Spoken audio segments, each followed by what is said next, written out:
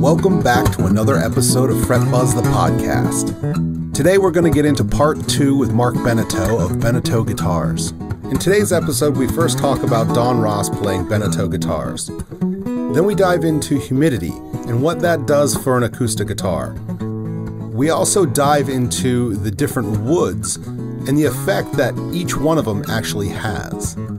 Then we get into a conversation about buying a custom guitar versus factory made and this idea of old versus new. Mark also educates us on a process called torifying, which helps age the top of the guitar and thus ages the sound. And lastly, we end up on CNC versus handcrafted and why Mark prefers handcrafting all of his guitars. And quickly, I do want to mention that Fret Buzz the Podcast is coming up on its 50th episode. We've got some really good guests coming up. So if you haven't already, hit that subscribe button. Make sure that you are tuned in every Thursday. If you do enjoy what's going on, head on over to iTunes and give us a review. It does help us out. And if you'd like to support Fret Buzz the Podcast, head on over to patreon.com and check out our page there. Also, I do want to mention that we do have the Songwriters Club at fretbuzzthepodcast.com, where we go live on YouTube once a month and we give feedback on all of our tunes. They may be new tunes, they may be old tunes, but nonetheless, we do enjoy the process of talking about our music. So if you'd like to join, head on over to fretbuzzthepodcast.com and submit your tune. And lastly, if you have any feedback or comments about any one of the shows or topics that we've talked about, or would like to talk about something that you would like to see in the future, email me at aaron@fretbuzzthepodcast.com. I'd love to have a conversation with you and get a little back and forth going. Well, I think that takes care of everything. So without further ado, let's get into part 2 with Mark Beneteau of Beneteau Guitars on Fret Buzz the Podcast.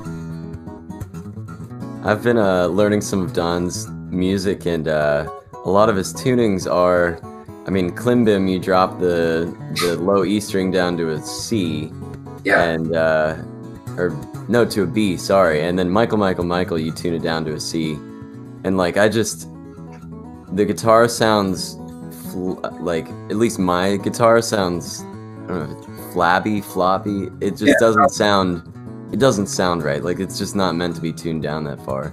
Do you know what scale length your guitar is? I should, but I don't actually. You don't need to. It doesn't matter. But that's an indication that the scale length isn't long enough for the string. I mean, if you were going to play that string all the time, I guess you could put a heavier string on it. It wouldn't give you the full spectrum, but it would stop it from being too floppy. But again, you probably do that for one string or one song, and then you tune back up, for the next song. That's exactly what I do. Yeah. So that makes it tough. I guess that's why people have multiple guitars on stage with them. Right. That's right. You need a guitar for those low tunings. Yeah. So you're more recently getting into acoustic, kind of modern acoustic music, but these players? Me personally, yes. Yeah. When I gig, I usually have a looping pedal and the Gibson ES335, and depending on where I'm playing, I'm either at a bar or oceanfront stage. Usually people want cover music for the most part, but I'll sneak in jazz tunes and whatever else, and I need to be very versatile. Yeah. It's the guys like Dustin Furlow and Matt Thomas around. There's not a whole lot of them, but guys that are that make one guitar sound like three people without any electronics. And I started getting interested in being able to do that, and the more I've looked into it and listened, I think I heard Dustin actually turned me on to Don Ross, and because I was into Tommy Emmanuel and hadn't done my research getting outside of that, and I put on Klimbim, and my jaw kind of dropped, and then I listened to it again, and then I listened to it again, and I think I listened to it like at least 5 times in a row, and then I ran and got my wife, and I was like, "You have to hear this. This is the most amazing sounding song." And then I was on a quest to learn how to play that from that moment. And the next 2 weeks of my life were devoted to Klimbim. Wow. And try to play it every couple days now. But yeah, I love it, and that's why getting to talk with you is special, because you know, you're on the leading edge, as I see it, of these really high-end acoustic guitars. And you know, if somebody like Don Ross is playing your guitars, that speaks worlds to your methods and, you know, your product. Well, thanks. It's really quite exciting, because there's so many good players out there now. I mean, this sort of new style of acoustic guitar playing is solo acoustic guitar playing. All of them are different. There's so many great players, and what I'm finding is that most of the people that I deal with, my customers, are just really enthusiastic, and a lot of them are really good players, in my opinion. They're not professionals, but you know, there's just such a renaissance of guitar playing now that it's quite exciting, you know. And I get this from people all over the world. It's really cool.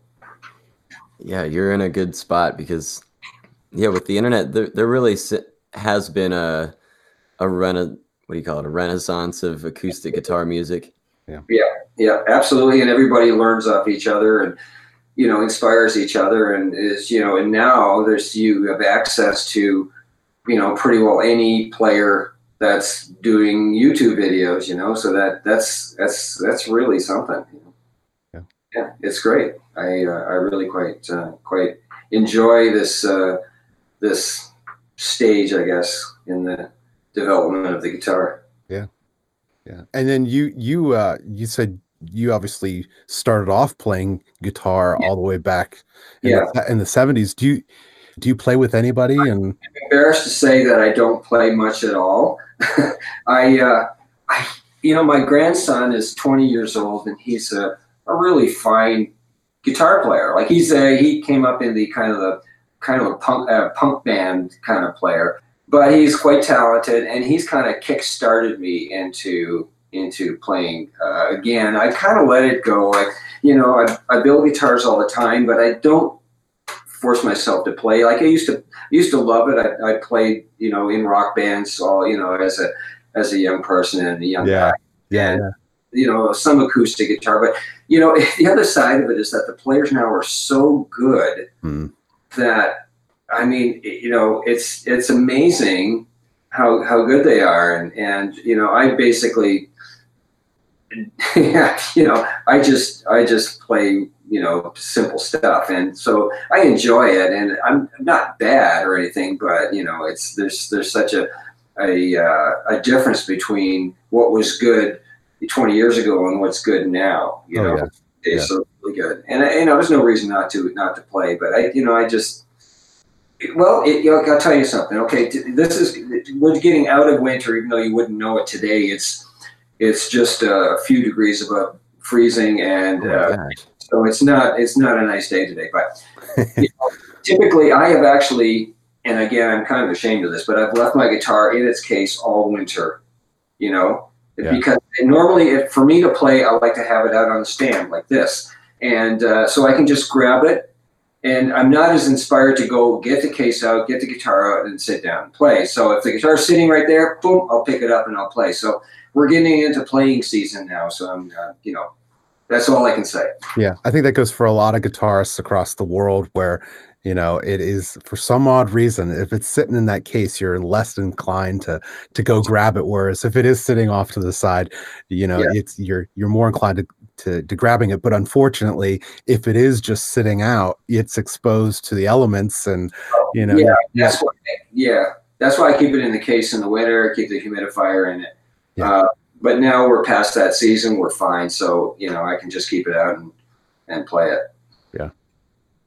We had on a local luthier in my region, Larry Burwald. He was on somewhere in the teens, I think, in our like episode 10 to 20 kind of range, and he really brought up he drove home the point of humidifying your either your guitar case or the space that your guitars are sitting out in. And now I have a humidifier going, and I have my humidity sensor, And what I've noticed over the past few days as spring has, maybe it hasn't hit you up in Canada, but it has hit Virginia Beach. It is very humid. And right now I'm at 58% humidity. Is that too much? Is that bad for my guitars now? Take your humidifier out of your guitar case. Well, there's no, it's not on right now. Okay, it's just naturally that humid right now. Yeah, you don't want it too humid. It's not, high humidity is not going to damage the guitar like low humidity will, but it's not good. I'll give you a very quick anecdote. One of my very first guitars back when I was still living in Ottawa. I was in my first shop, which was a spare bedroom in the house we rented. And I built a guitar and sold it to my neighbor. And my neighbor was a bit of a do-it-yourself guy. And back then there was, they probably still have them. They were called dampits. They're like a tube with sponge in it, and that's how you humidify your guitar. Yep. You soak the tube, right? Well, he said, well, I don't need to do that. I can make my own. So he made his own homemade dampit, and he brought the guitar over to me a while later, and the thing looked like a balloon. It had pumped right up because it was so saturated with humidity. So luckily, we got rid of his dampit, and it came back down to normal. But high humidity is not particularly good for the instrument. 58%, you're fine. I don't know what they build Taylors at. I build my guitars at around 45%, sort of in the middle. It can handle going in either direction. But yeah, as I mentioned with mine, even here, I mean, we are getting into spring too, not today, but and I can throw away the humidifier, not really, but you know what I mean. Yeah. For the summer until late fall, and and I can tell generally if your heat's coming on in the house, if your heater's in the house, your furnace is on, then you probably have to start thinking about it, And if you have a humidity indicator, that's the way of telling.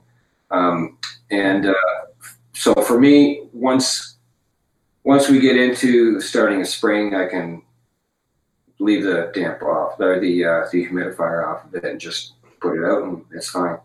Yeah. Can we jump over to woods? Sure. For building guitars, that's one of the things that I really, really want to talk about. And there's all these different woods out there now, and I have this one's got Ovencall back and sides, and everybody's always talking about the rosewood gives it a shimmery overtones, and the mahogany's darker. So this is a two-part question for you. One, what is your take on different woods and the quality of sound that is produced? Mm-hmm. And two, what is your process for selecting woods, going out and getting them, and then how do you deal with the changing regulations? Okay. Things have really changed in the guitar world. And one of the biggest changes is the internet.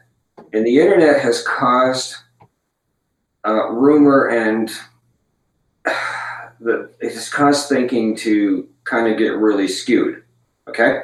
So what happens now is people go on the internet, and they see that, like you said, certain wood, because it has a shimmer to it. And that starts cycling around, and then it gets repeated. And next thing you know, those woods are great, those woods are bad. These woods sound like this, that wood sounds like that. And really, I dare you to do a blind test. You'd be amazed at how surprised you'd be at how a lot of this stuff is just rumor, Every piece of wood is different. Certainly different woods have different general characteristics. But let's say for the back and sides don't do nearly as much as you'd think towards the tone of the guitar. They color the tone, but they don't make the tone. Most of the tone comes from the top. There's that famous story about Torres, the classical guitar builder in the 1860s, who built a guitar with paper mache back and sides, and it sounded good. Well, who knows how much reality that is, but that puts the point across that most of the sound comes from the top. And so That's a tough one because I'm always dealing with that with customers who are looking for a certain wood because they heard that it's going to give a certain sound. And in the back and sides, there are certain differences between the softer woods like mahogany and walnut and koa to an extent, and compare them to the harder woods like the rosewoods or the bubingas. They will definitely give you a slightly different voice, but not as much as you'd think. So the difference between one wood and another wood are generally pretty subtle, if indistinguishable, depending on the woods you're talking about. Okay. And that's a tough one because customers don't want to hear that. They want to hear that this wood is going to be boom, like nothing you've ever heard of before. And the point is you can make a great sounding guitar out of lots of different woods. And so sometimes it just comes down to aesthetics. And that's literally what I do with customers to an extent. I'll sort of try and find out what they like. I find out what kind of sound they want so I can steer them to a general category of woods and then narrow it down by which one appeals to you, because I think you have to like your guitar. I think that's important. You have to like what it looks like. You have to like everything about it. So, that's another part of the factor. The back and side woods, as far as the restrictions, well, that's changed a lot. In CITES, we're talking about the CITES regulations, which are the restrictions on the certain restricted woods. You guys in the U.S. don't have it as bad. Builders in the U.S. don't have it as bad. I'll probably get pushback on this, but the fact is, your average American builder could probably build guitars for an entire lifetime and never have to export one because your market is so big that's easy. That's probably pretty easy to do.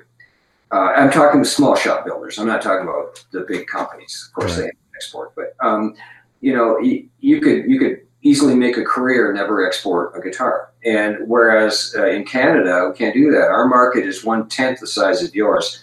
So in order to make a career, I have to export. So I sell to customers all over the world, including quite a few into the U.S. So I've had to deal with this CITES, and it involves I have to catalog and they register every piece of restricted wood I have, including like little things like bridge plates, headstock veneers, pieces for binding, everything, backs and sides, everything. So I have to apply for that. It might take a month to get the paperwork. So I'm starting at guitars now, and one will be African Blackwood. Trying to think if there's any other CITES woods in there, but I have to apply for that. I'll apply for that now so that by the time the guitar is finished, I'll have the paperwork. It'll be ready to go, and it has to go out with the guitar, and you get sent 2 originals and they get sent out with the guitar, so you better hope that UPS doesn't lose it because then you have to reapply for new ones. But that's my reality. It's the new reality. Now, added to that, I've talked to the CITES people recently, and they said there may be some changes coming to ease the restrictions on guitar or instrument makers, which makes sense. I'll give you an example. I've got a guitar going out, and it has, it has Bubinga bindings, okay? That's not a lot of wood when you add up the wood for the bindings and the little tiny bits. Right. And so that probably comes out to an ounce or 2 of wood. And I have to get CITES paperwork for that guitar because of that tiny bit of wood. Now gets a little silly as opposed to, countries that are importing, thousands of pounds of wood, So, I mean, I think there may be some changes coming. I'm hoping that's supposed to happen this month. And I'm very hopeful that they will ease the restrictions to some extent for builders, like small shop builders especially, because we don't really use a lot of wood. What we do use, we guard very carefully. Have you ever been on trips to exotic places to actually pick out this wood? I wish. No, I haven't. Maybe it's time for vacation. Yeah. Work vacation. No, I haven't, and that's interesting. I don't think it would be. I don't think you could do that. I don't think you could just go down there and buy a rosewood log and have it shipped home. You know, there's so many restrictions on that kind of stuff right now. But about 20 years ago, I got a call from a local guy here, and he says, "You interested in some rosewood?" And I've heard that before. And I go, "Well, maybe. You never know." And he said, "Okay." So he said, "Meet me at this small mill, just like a small yard where they were milling local lumber." And he had a pile of rosewood logs that he had bought into a pallet that came up from Belize. So it was Honduran rosewood. And this stuff had been sitting out, and it was cracked to hell. I mean, it was just horrible looking, but I took a chance on it, and I actually got quite a bit of lumber out of it by very careful cutting. I brought it to another mill, and they cut it the way I wanted it, and I ended up getting wood out of it, and I still have a little bit of it, but it was way more work than it was worth. But that was an interesting experience, like all these little rosewood logs. Mm-hmm. Wow. So you don't have any? Do you have any foreign contacts that you work with that ship you wood consistently? No, and that would be. I don't think I could do that because, again, because of the restrictions, you can't just import wood as a, guitar maker. You used to be able to do that. But luckily, here in Ontario, within 2 hours of me, I have 2 world-class wood companies, wood importing and sell, companies that they have wood from all over the world, and they're great. And I get to go there. I go there. I've got a trip planned soon, and I go there and I just see what they have. And they have, I mean, even for me, and I've been in this business all this time, they have woods that I've never heard of. So there's always interesting stuff. And I buy my wood in lumber form. I don't buy guitar sets generally because it's way more expensive to do it that way. I have a good bandsaw. I can process guitar sets myself, and so that's my preferred method of doing it. So, we're lucky we have access. I imagine if I lived out in the prairie somewhere or, anywhere but here, I mean, there's lots of places where you couldn't do that. You couldn't just go and pick out wood yourself. You'd have to rely on suppliers to send you guitar sets and stuff. And I do that to some extent with certain woods, but generally speaking, we're lucky here to have the access to these companies that have this great wood. Yeah. Okay. Yeah, I imagine it's pretty fun to find something that you're unfamiliar with and kind of take a chance on it and see what you end up with. It's fantastic. I mean, I just, I go there and it's like, oh yeah, I'm just gonna see what treasures am I gonna find? Yeah. Really extensive, but what the hell? Yeah, absolutely. Part of the reason I got I'm asking you all these questions about going out to find these woods. I went, my wife and I went on our honeymoon to India, which sounds crazy to some people, but I think had this fascination. Yeah. But anyway, so the whole time I'm trying to find, I wanted to see somebody playing the sitar. Like I wanted to hear somebody like Ravi Shankar playing sitar. And I finally found this music shop, and I met the guy who owned the little shop and set up a sitar lesson in his shop with him. And then from that, I actually ended up purchasing a sitar from him, and it's sitting. I don't know if you can see the exactly. See that? Let me see if I can. Cool. That's cool. It's a really cool instrument, but I had this flash of like sitars are really expensive to get in the United States, right? And I know I got it for like $500 with the conversion, and then there were shipping costs. But I had this there.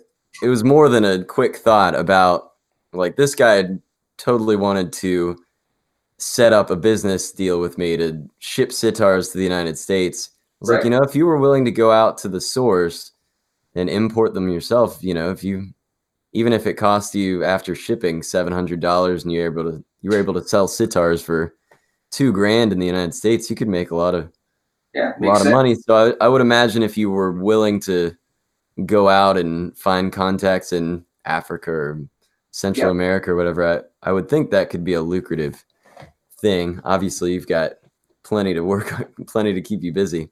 Yeah. Unfortunately, I don't think I could do that, but it's a great idea. Once you do it and you send me Fancy Woods, that'd be a great job. I get to go on trips. Go to the exotic places. That's what Bob Taylor does. Oh, okay. Yeah, I guess he's gotten to that stage. He probably has people doing all the dirty work for him. All the dirty work. Yeah, I'm sure. I imagine over the years, since you've been doing this for quite a while, that the price of certain woods have fluctuated quite a bit as the demand for certain woods go up and down. Yeah, I'm trying to think of ones that have gone down. That's the harder one. Right. And actually, I'm trying to think like a wood that has never. I don't know about you guys, what you guys think. In the electric guitar world, it's different, but in the acoustic guitar world, I love maple, but I can't sell a maple guitar, even a nicely figured one. And so that's a wood that I kind of would have liked to have used more, and is still relatively reasonable to buy as far as price goes. And it makes a beautiful guitar, but I haven't been able to generate any sales. I have over a 2-year waiting list right now, and I have one maple guitar in there, and it's the first maple guitar that I will have built in probably 10 years. Wow. There's one example. Most of the woods have kind of stuck around and gone up in price, and mahogany has gotten more expensive. South American mahogany is partially restricted. I know that. So we're switching to other ones. I'm actually in the process of trying to find a suitable replacement for my neck wood, because I've always used mahogany. I love mahogany for necks. It works really well. Right. There are other mahoganies. I've tried African mahogany, and so far it hasn't really worked out the same. So I'm in the process of trying to find a substitute for that. Yeah. If anybody out there knows of a strong, let us know. We'll pass that on. Exactly. Can you give us, so your typical guitarist out there, probably, can't afford to go to a custom builder. And I mean, I know from my own personal experience, I didn't even know custom builders. I mean, I knew it existed, but it wasn't something that I had put much thought into. We come out of the woodwork, and there are, depending where you are, there's quite a few. It's still a bit of a rarity, I mean, I could ask, I live in a town of 35,000 people, and I bet you if you ask the average person on the street, even guitar player, they wouldn't know anything about custom builders, even in this town. So, unless you're really focused on that end of the guitar world, it's not that common. Anyway, you were going to ask about what would I suggest to somebody who's can't afford a custom built guitar? Well, that's part of my question. My other, if you've grown up with, everyone has dreams of getting, like, at least if you don't know about the custom guitars, your big three are Taylor, Martin, and Gibson right now, I think is the general consensus. Yeah. Could you maybe speak to the quality of those guitars and maybe compare, like, at what point would you want to go Beneteau or Larrivee or another custom built guitar over those? Well, that's a good question, because they're all well-built guitars, all of them. They're all. I don't know much about Gibson now. I really don't see them around much. I'm not really aware of them too much. But I mean, these companies have all been around a long time, and they, presumably do a good job. I think there's there's a special mojo with a hand built that's different, and there's something in this modern world that's kind of special about going to an actual craftsman who builds your guitar. But having said that, there's no reason why you can't get quite a good guitar if you stick with the regular, the big three, for example, right? And now, because I don't know their lines, I don't know the difference between their. I'm sure they have different lines where some are, sort of their higher end guitars that are built with their better materials. But I mean, everybody covets a 1930s Martin if it's in great shape, because they've been building great guitars for a long time. And I'm assuming they still build really good guitars. But it's a matter when you've got a big factory like that.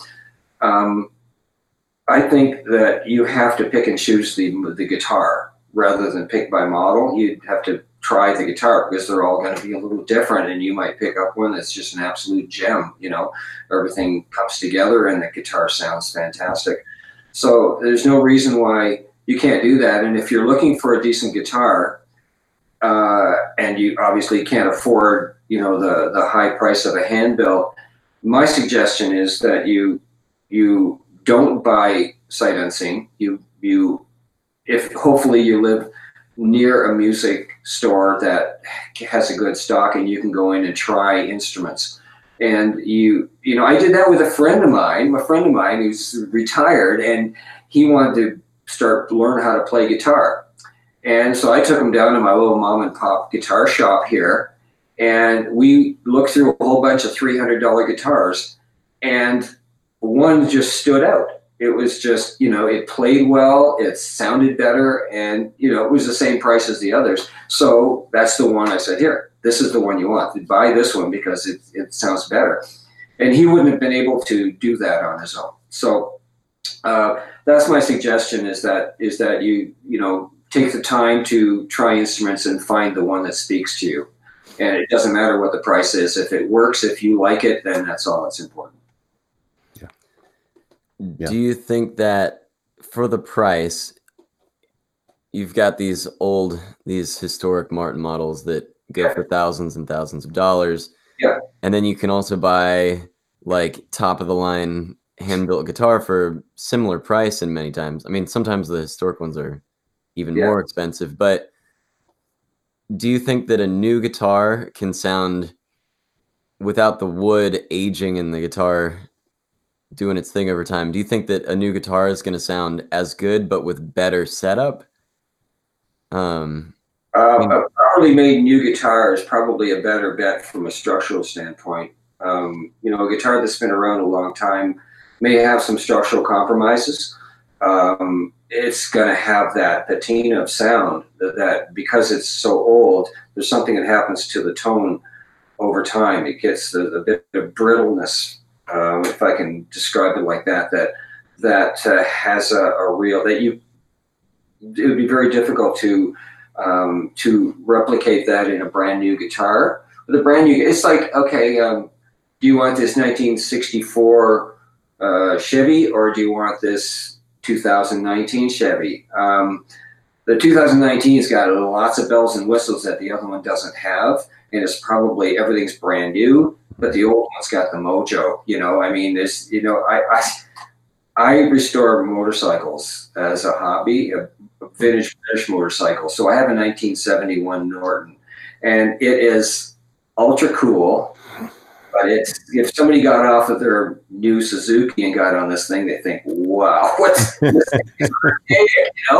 But it's charm, and that's the thing with an old guitar, is I totally get why people are just passionate about vintage instruments. I have a feeling for that myself, even though I don't have any. I had a 1920 Martin Uke, but I don't have it anymore. But I totally get it, and that means a lot when you're choosing an instrument, because you're willing, if you absolutely feel passionate about this instrument and about the whole history of it, let's say it's a 1945 Martin, then you're going to overlook the shortcomings, if there are some, and there usually are some, because the other part of it speaks so much to you. But if you want a working tool, and a really good hand built from a good builder or a good factory made guitar is probably your better bet, because it's got structurally it's going to be really good. It will have good. It should have really good tone, though it won't have that age tone. One way that you might be able to get the age tone is to go with a torrefied top. Are you guys familiar with that at all? No, I'm not. No. Okay, the torrefied top is this process that's been introduced fairly recently, in which they take regular top wood, your spruce, and they put it in a kiln. And if I don't have this exactly correct, then my apologies. You'll probably hear about it. But send all letters to. Yeah. They heat it up with an absence of oxygen.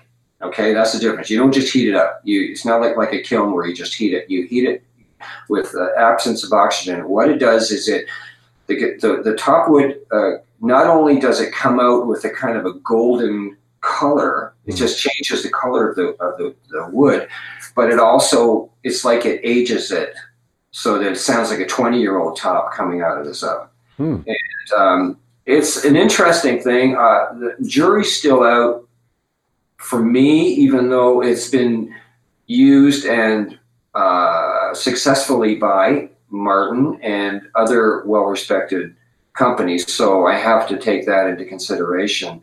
I just haven't had a lot of personal experience. I just had some of my tops torrefied so that I would have them on hand, and I'm really looking forward to trying it. And what that's supposed to do is it gives you that aged sound right out of the box.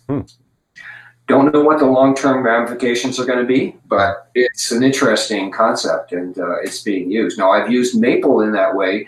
I used maple that had been the same process had been used on this maple, and I was using this maple for bindings, and I went through, I don't know how many bindings, but they all broke because it made the wood so brittle that I barely got 4 pieces out of 30 that didn't break when I tried to bend them. Oh, wow. So, that makes me a little leery. I don't know if that affects if that just applies to the top wood or not, but, for what it's worth, it's an interesting process, and we'll see where it goes.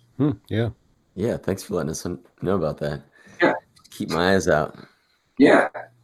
Do you have any interest in building any instruments aside from guitars? I think I saw on your studio tour you do build some ukuleles. Yeah, I've done some ukes. I love ukes. I don't advertise them much. It's not like I'm looking for uke sales, because I can't get enough. Ukes don't bring as much money, obviously. They don't even bring proportionally enough money, because they're still like building a small guitar. So that they have almost the same complexity as a guitar. So it's not economically feasible. I think to be a uke builder, you have to build a lot of them. You have to have this kind of a production line going, and as soon as things start sounding like a production line, I run the other direction, because I don't like that idea. There are small shop builders, solo builders like myself, who build enormous numbers of guitars, and to do that, you have to really set up a production. It's got to be like a little factory, and even though I've built close to 800 guitars in my career, I can't. I would hate to have it go to that point, because I really like being able to hand do a lot of the stuff. Oh yeah, and there's a story that goes along with each build, and having that relationship with that customer, and that kind of builds into, like you were talking about before, the mojo of the guitar. Oh yeah, for sure. And another thing that I do is that, and I find this happens a lot, more and more probably, is that customers will ask me if I can take photos along the building process, and I can't do that a lot.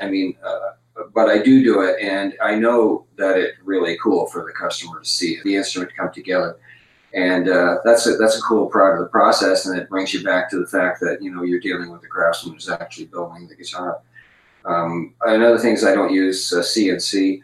which is very common nowadays. You see a lot of incredible looking detail, and you know that it was pretty well done by CNC, routers. I don't do that. I'm old school. I like, and I'm happy with that. The only CNC stuff I do is I have my B logo made, because that's just repeating. So I have those cut, but I inlay them. And other than that, whatever I do old school. I was a tool and die apprentice for a very short time, until I realized I just wanted to play guitar instead of go to work. And I've got a great love for fine metalworking, which is a lot of production stuff, a lot of like old school stuff, computer controlled stuff was just really fine setup and like metalworking techniques. And I use a lot of that in my shop. I have a metal lathe, so I've made some of my own tooling. And I mean, if all you have to do is look at a typewriter from 1910 and see that's fine work. That's like really an interesting and intricate little machine, to tell that you can do a lot of really good work without having to resort to CNC. I'm not against it. It's just not my comfort zone. And I think that you can do great work without it. What does CNC stand for? Computer, God, you would ask me that. I don't know. Magic, it's magic. Yeah. Because when you first said it, I didn't know what you were talking about, but when you started talking about it, I understood what you were referring to. Programming a machine with a router, for example, to cut very intricate. You program it. So if you can program it, you can do this all. You can watch it, and then you don't have to go in and do it all by hand, which is there's two different skills, and I like the old world skill of doing it by hand, even though I can't get as complex as you can with the program. I don't know, it just means something to me. I like to say that I can do that. I just feel like it's a skill that is valuable to me, to know that if I have to come up with something, I can do it by hand. My neck, for example, a lot of people have the necks carved with a CNC machine, and then they just finish them off. Well, I think, and I might have it wrong here, but I think you have to have a different program for every different neck shape. Whereas somebody comes to me, like I get this all the time, I want the neck and I want it slight V shape and I want it, this kind of thing, this width and all this stuff. Well, I just carve it. I do it with the old school way with the hand tools, and I can vary it as much as I need to get it just where they want it. Or I can copy something that already exists. I've got somebody who's asking me for a tailor neck. And that's the thing about tailors, right? The necks are really, really easy to play. Yeah. So I'm going to have to find that model and take some copies of the shape of the neck, but I'll be able to do that, and they come up with a pretty good facsimile. Awesome. Well, I know Aaron's got a sick child. Yes. It's life, unfortunately. Yeah. But thank you. We really do appreciate your taking the time to speak with us today. It's been an amazing conversation. Well, this has been really fun. I really like this. This is great. Thanks a lot for the opportunity. Absolutely. I've loved getting to. I've been going through so much of this in my interest in acoustic guitars, to be able to ask you all these questions that I've been reading on forums, and it's just not the same as asking someone who does this professionally, who builds these and really knows the answers on a deeper level. Yeah. So hopefully this has provided value to our listeners, and and I highly suggest everybody go out and check out the video of his studio, of his shop. It's a great video. It's wow, cool. I appreciate that. Thank you. Yeah, and listen to Don Ross playing Beneteau guitars. I imagine he uses them in the studio too, because that's what any of his videos on YouTube have. He uses Beneteau exclusively. Yeah, so you can hear the incredible sound combined with his incredible skill. Yeah, and Dustin Furlow as well. Yeah, and Dustin Furlow's using a Beneteau. Yeah. There's a lot of them out there. Where can everybody go to find out more about you? Well, my website is benetauguitars.com, and Beneteau. For those who think I'm Italian, I'm not. I'm French. That's the first place, and they can contact me. They can email me, and I'm always happy to answer questions. Awesome. Yeah. So thank you so much for being here. Yeah. Hope you have a great rest of your weekend. Yeah, we're doing some painting this afternoon. We're going over to paint my daughter's ceiling, so that's gonna be really fun. Oh yeah. Painting ceilings is hard. It's a big shoulder workout. Yeah, I know. That's horrible. I won't be able to work with it. And you get that nice splatter on your face too. That's right. All Well, right. thank you so much. We really do appreciate it. And Yeah, so I had a good time. Thank you. awesome. Yeah. Mark, have a great day painting. Take care, man. All right, bye. Thank- Bye, everybody. Thank you, Mark. Bye.